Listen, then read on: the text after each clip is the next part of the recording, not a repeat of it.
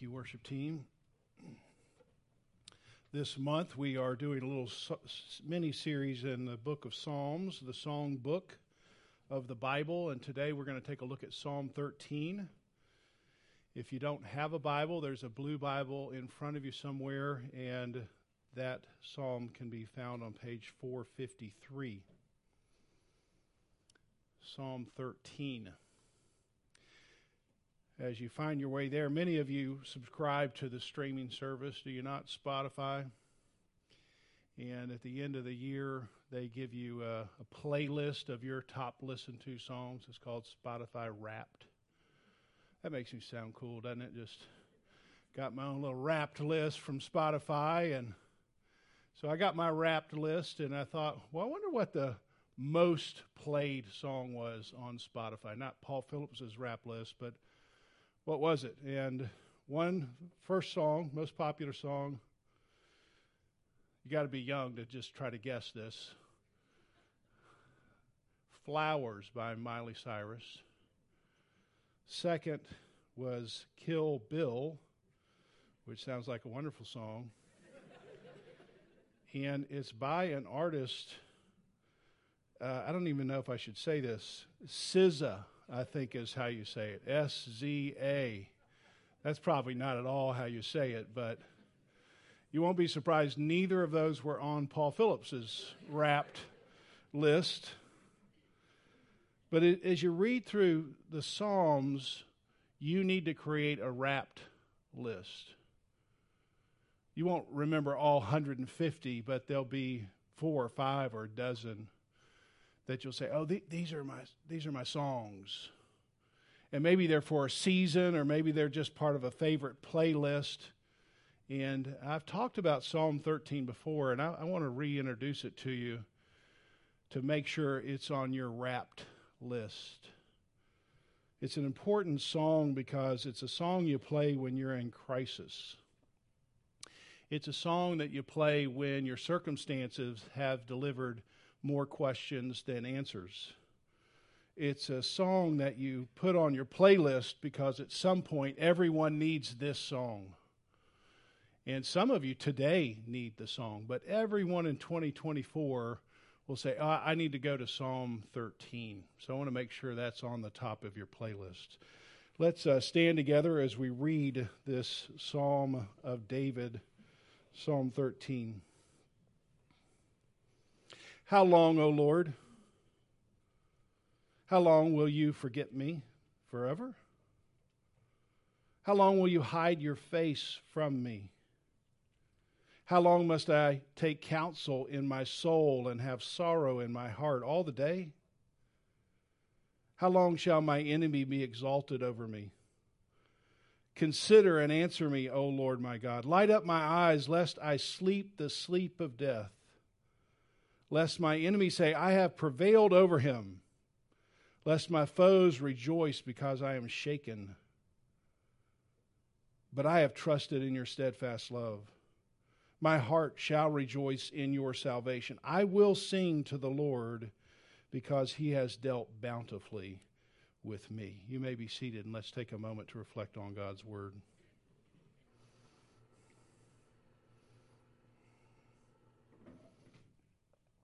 Several years ago, a professor and theologian, a guy named Jerry Sitzer, wrote a book, and it was titled this, A Grace Disguised.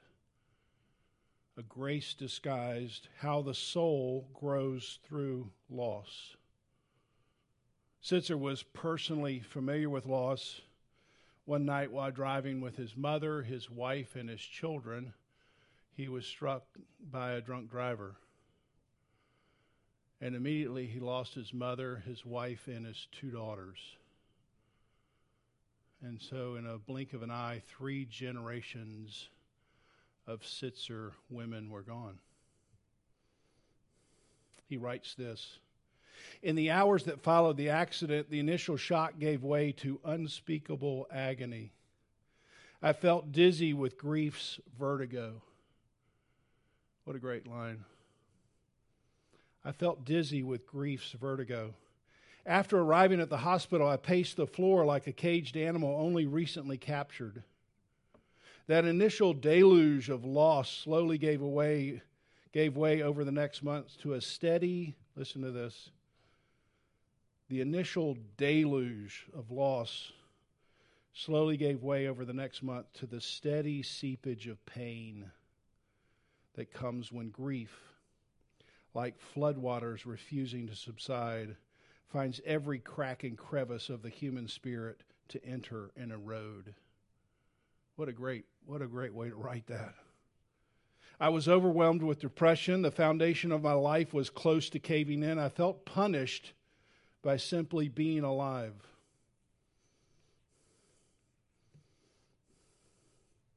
Jerry Sitzer.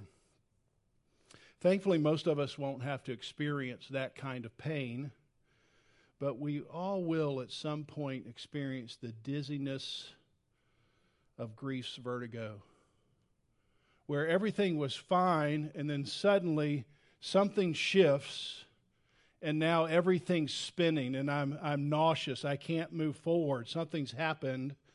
And many of us are familiar with this, and how after some time, if we don't deal with it, what was a flood turns into like a seepage.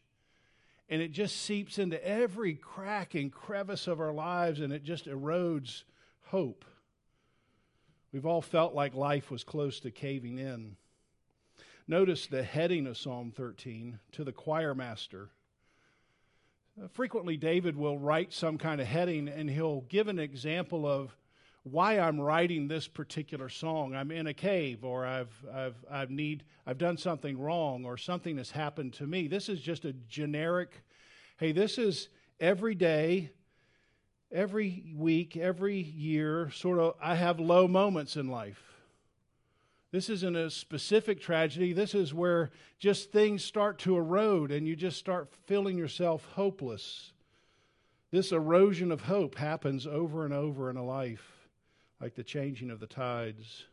And so he's writing to the choir master to say, here's a lament that needs to be so common that it's just, let's turn it into a song. This wasn't originally meant to be a sermon. It was meant to be a song that week after week people would sing, because at different points they'd find themselves with this erosion of hope. One question I have is, what do you do when you have this erosion of hope and you can't pray any longer? You ever been in that situation? One thing you do is use someone else's words. When you just have lost the ability to communicate or the energy to communicate, use somebody else's words, like Psalm 13. That's why we have these laments. They give words to your feelings when your words run out. That's why David delivered this song to the choir master, because we will all at some point sing Psalm 13. There are three phases of David's prayer that I want you to see this morning. One is despair. And the despair then morphs into demand, very common transition. And then finally, a decision. Begins with despair, turns into a demand, and then David has to make a decision that you and I will have to make when we're in despair as well.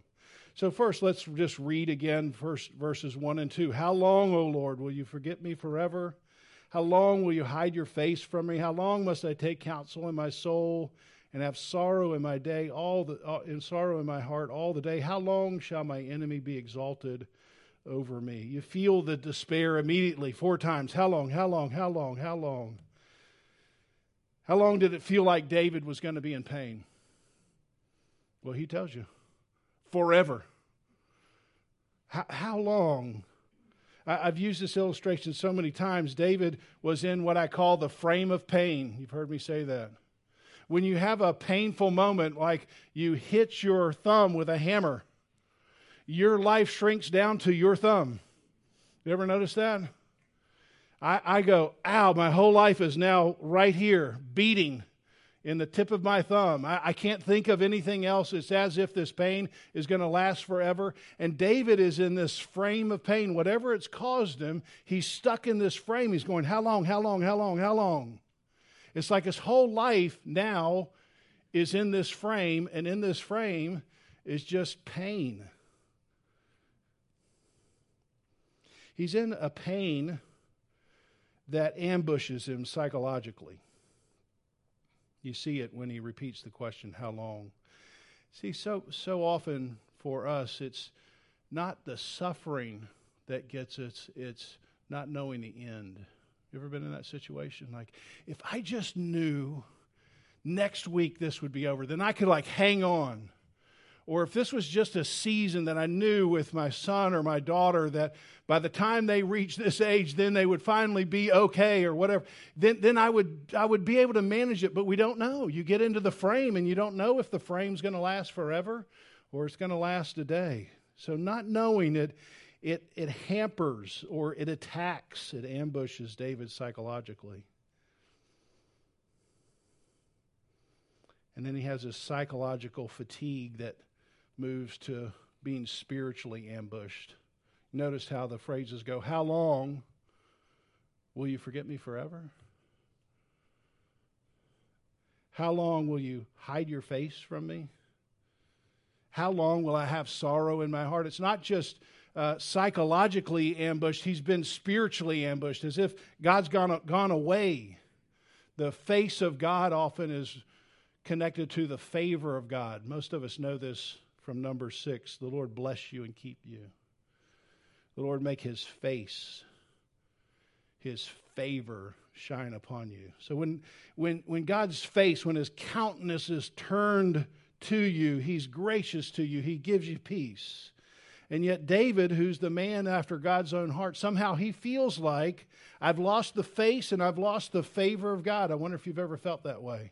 I'm in my frame, but God's not in my frame. It's as if he's outside and I can't seem to find him. I feel psychologically ambushed. I feel spiritually ambushed. And the moment I need the most help from God is the moment where I can't find God at all. That's where David is.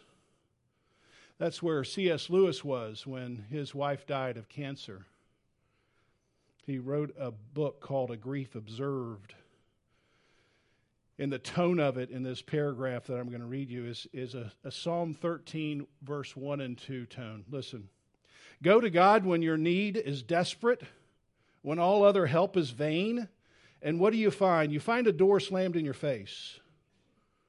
A sound of a double bolting door from the inside. After that, silence. You may as well turn away. The longer you wait, the more emphatic the silence will become. There are no lights in the windows. Was it ever inhabited? This is from C.S. Lewis. This is after he wrote Mere Christianity. This is after he wrote the Chronicles of Narnia. This is after he's convinced so many people that God is real, or maybe at least a lion. And now he's writing, and you feel the Psalm 13? Was the light ever on? Like, I thought the light was real, but now that I'm in pain and I can't find God, I'm now beginning to wonder, and I've wondered if you've been in this place, was it ever really on, or was I just fooling myself? If you've been in that place, or you are in that place, welcome to Psalm 13. David, C.S. Lewis, Jesus, they've all been in that frame. This despair quickly turns into a demand, which is so common for each of us. Verse 3 and 4. Consider and answer me. Now, this is really a bad translation because it sounds polite. Now, consider, O Lord, and answer me. That's not what it is. This is a Hebrew expression that's an imperative. It's a command that has urgency. And the way we think of consider is politely. And that's not how it should be. It should be, God, look at me. Listen to me right now. You feel that? I moved from a despair, and I've had this seepage of pain that's eroding into every crack and crevice of my life. So now my whole life feels like it's filled with pain, and I can't find God. And so what do? I scream out, God, pay attention. Are you awake? Can you give me some attention right now, not in eternity? I need something right now. That's the feeling David is trying to communicate. Verse 4, light up my eyes. Most scholars think this is an expression David uses for depression. The light is going out in my soul, in my eyes. Everything's getting dark around me. This psychological and spiritual fatigue is so heavy. And David just doesn't see a way forward.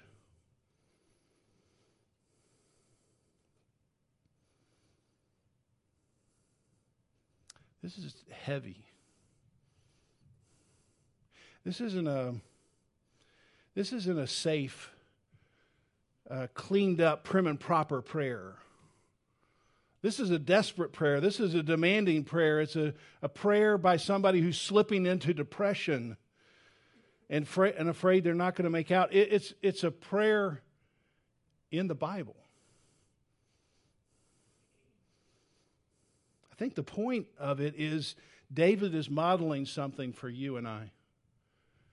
And that is, he helps us see what it looks like to bring these raw emotions before God. So frequently we just feel like maybe I'm not supposed to express these raw emotions. Like, God, you've abandoned me. I don't know if I should be able to say that because I'm a Christian. Well, David said it. And it's written in the Bible, so he's providing a model to say you're going to have these kinds of feelings as a follower of God, even if you're a man or a woman after God's own heart. And so he's providing this way. One commentator says, it's not a sign of spiritual maturity to get to a point of being emotionless. I love that. Is somehow the feeling is, as you mature, at least in some circles, is if you just become stoic and nothing really matters anymore. Nothing bothers you like you're Teflon. That's not a sign of spiritual maturity. That might be a sign of being frozen, but not being healthy. When you're experiencing this darkness, when you're experiencing this trauma, it's important to have an expression of your feelings, to find some way to say it. And if you can't say it, David's giving you some words to say it. And to acknowledge or to lament, to sing, as David is doing, his grief. When you have this kind of grief, it's having a massive impact on you, and it's going to go somewhere. There's a great book called The Body Keeps the Score. And it's about people who've experienced trauma to say, it may be past, but your body like stores the woundedness of it. And it then affects the rest of your life. And David's saying, hey, my body is keeping score. And if I don't have a way for like a river for it to flow out, then I'm going to get stuck in this frame of pain. It's going to seep into my life. So I've got to have a way to express it. And he expresses it with a song as a way to say, it needs to flow. It's coming into me. I don't want it to get stuck. I need it to flow through me. That's a sign of maturity. So you don't get stuck in the frame of pain. A few years ago, I had a very strange but delightful conversation. I answered my phone from an unknown number, which I don't usually do. And an 80-something-year-old woman was on the other line. And she lived in Arkansas. And her name is Linda. And I knew Linda a little bit. She was my mother's best friend growing up. And she just wanted to talk about my mother. And I thought it was delightful that she called me. I don't know Linda that well. It's not somebody I keep in touch with. My mother died almost 40 years ago. And for some reason, Linda was sitting in Arkansas and thought, I want to talk to Paul about his mom. So she called, and we had this very delightful conversation, a lot of laughter, a lot of tears. Because when when I was 4 years old, my father died, and my mother, who was 34, moved back to her hometown where Linda lived. And so she and Linda were in a little circle of friendship together. My mom, 34, with 4 children. And I asked Linda, I said, what was that season like? I mean, when you're 4, you don't know what that's like as an adult. And she says this, your mom was a person full of joy and she loved to sing. But in that season, she only sang sad songs. See, you're going to be in a Psalm 13 season. It's not going to last forever. The frame of pain is not going to last. But when you're in that frame, you're going to sing Psalm 13. And not one time. Don't you wish it was just one time? And then suddenly you're out of the frame? When you're sad, how often do you hit that repeat? Like I could listen to a song 20 times in a row just going, I still feel this way after 19 times. You sing it in a season as a way to say, I'm still feeling the bubbling up of these emotions and I've got to have them go somewhere. And there's a season where you sing these songs. And there will be a season for Psalm 13. Maybe you're in that season today and God brought you here just for His word. And I'm thankful that if it's not, I'm grateful, but everyone's going to have a Psalm 13 season. David then makes a transition that you and I get to choose whether we make or not. He goes from despair to demandingness to verse 5, a decision. David makes a decision. But I have trusted in your steadfast love. Listen carefully to this one commentary. Lament, which is this psalm, it's a lament psalm, is intended to lead us somewhere. In verse 5, we've reached our destination. The word but marks David's critical turn towards trust. So he's had his despair, he's had his demandingness, but then if he wants to keep moving, he has to make a decision to trust in God. But it's a choice you must make. It's a step that you must take. I know far too many people who are stuck in their complaints.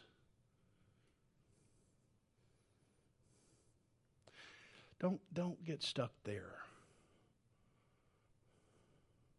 That's just not a great place to live the rest of your life. Last thing he says, trust is believing what you know to be true, even though your suffering might call that belief into question. Trust is believing what you know to be true. I know there's certain facts that are I'm losing during my feeling. You ever had that happen? I'm having a feeling right now, and the facts don't matter because I'm just feeling pain. And in that frame, you have to import the facts to say, no, I know this is true, even though I'm not feeling it right now. Back to Jerry Sitzer, we do not always have the freedom to choose the role we must play in this life, but we can choose how we're going to play the roles we've been given. I mean, who would choose Jerry Sitzer's role? Nobody. But now he gets to choose what role he's going to play. And you get to choose. David gets to choose. He's had his despair, he's had his demandingness, and now he's got to make a decision. Is he going to be forever stuck in this frame of pain, forever stuck in this seepage and eroding hope? Or at some point is he going to say, I'm turning away from my feelings and I'm trusting the fact that the Lord's steadfast love endures forever? And he decides to say, I'm going to step into that frame now and step out of the frame of pain. Notice a key thing here between verse 4 and 5. Nothing has changed in David's life. He doesn't say, well, I've made all these demands. Oh, now everything's better and I trust in the Lord. No. Nothing's better and I trust in the Lord. I have trusted in your steadfast love. The book of Lamentations, a whole song book of laments. So if you're really down, we got a whole book for you. It's written by the prophet Jeremiah, who's known as the weeping prophet. Jeremiah had a tough role. He was called into a tough place. Can't marry, never have children. He preached to a congregation in a country faithfully, who in the end literally drove a spear through his back while he was praying. That's how Jeremiah died. At the hands of his own congregation while he was praying. So Jeremiah was qualified to lament. And I just want to read a portion of Lamentations 3.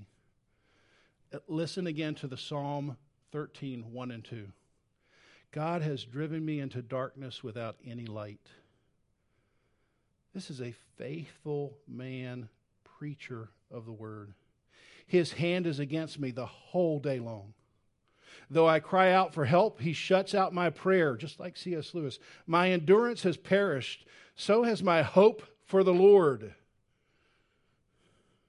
But, it's a key moment.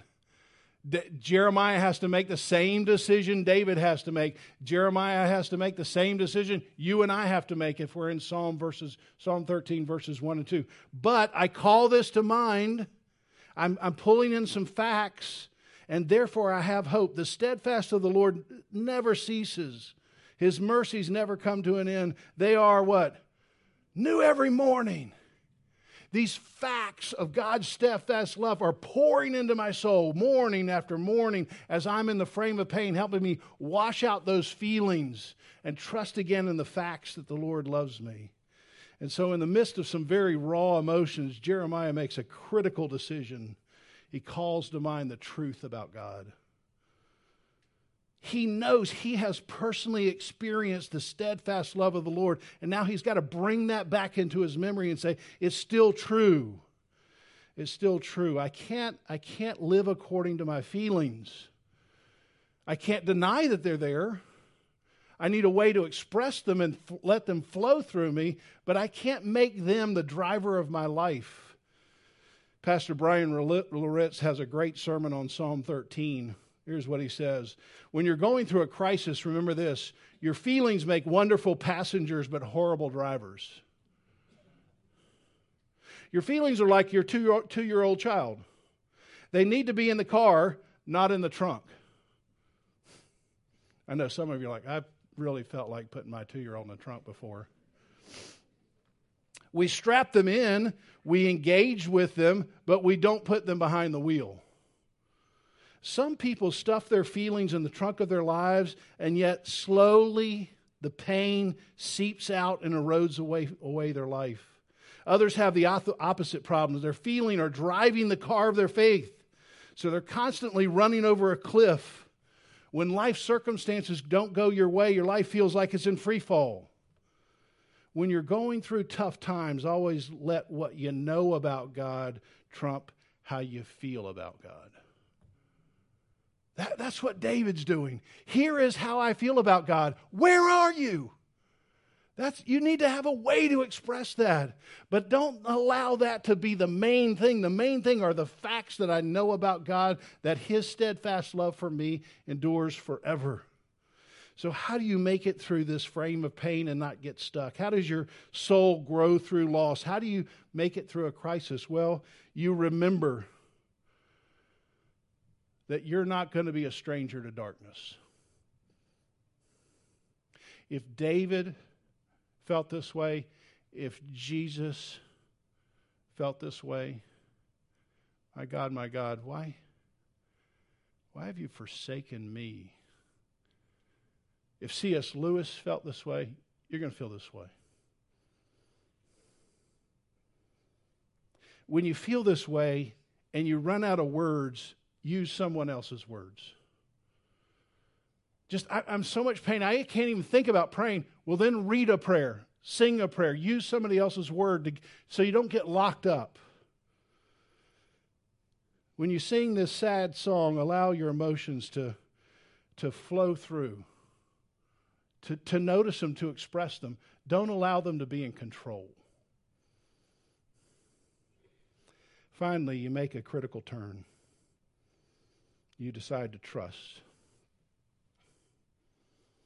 that God's steadfast love, even though it may feel distant, is wrapped around my soul.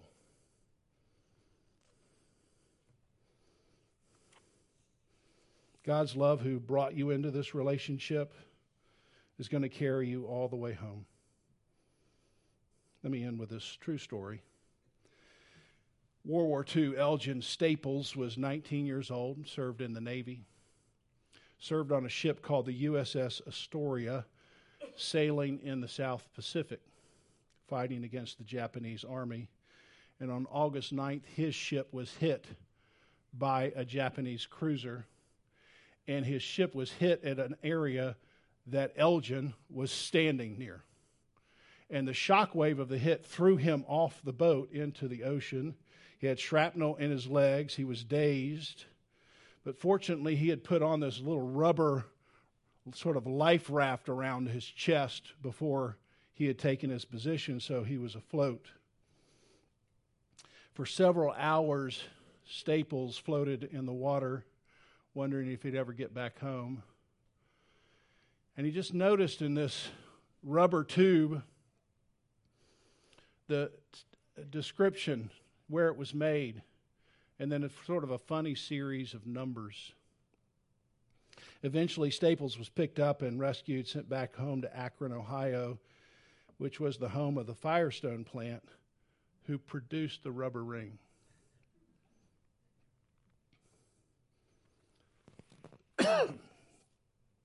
Staples kept the life ring as a special reminder of what saved his life. And then he tells this story. I sat with my mother at the kitchen telling her all about what happened and how the belt saved my life. And then my mother informed me that she, during the war, had gotten a job at the Firestone plant. She wanted to do her part in the war. She was an inspector. Each inspector had a unique series of numbers they would stamp on the belt, assuring its ability to work when needed. So I gave Mama the belt. She read the numbers and her mouth dropped open. All she could do was whisper, "Son, that's my inspection number." We stood in the kitchen and hugged for a long time. My mother had put her arms halfway around the world to save me. The one who saved Elgin's life was the one who brought Elgin life. And you may be bobbing up and down in the midst of your crisis, wondering how long, but I need you to know that the steadfast love of the Lord never ceases. The one who gave you life will be the one who sustains your life. God's steadfast love is like His unique inspection number. It guarantees your survival. So even when your crisis ends in death and when you finally get back home, God will show us that He was the one who brought us life. He was the one who sustained us life. And He has a unique inspection number on your life to say, I'm going to get you all the way back home. That's the steadfast love of the Lord that endures forever. And that's the truth you have to have embedded in your soul at the moment of crisis so you don't get stuck in despair and demand. Amen. Let's pray. Lord, this song is a song that's so critical for the health of every soul here. Because we will have this crisis. We'll have a place in our life where we don't understand. There's more questions than we have answers. We're in the frame of pain. It feels like it's going to be forever. And we cry out like you cried out, where are you?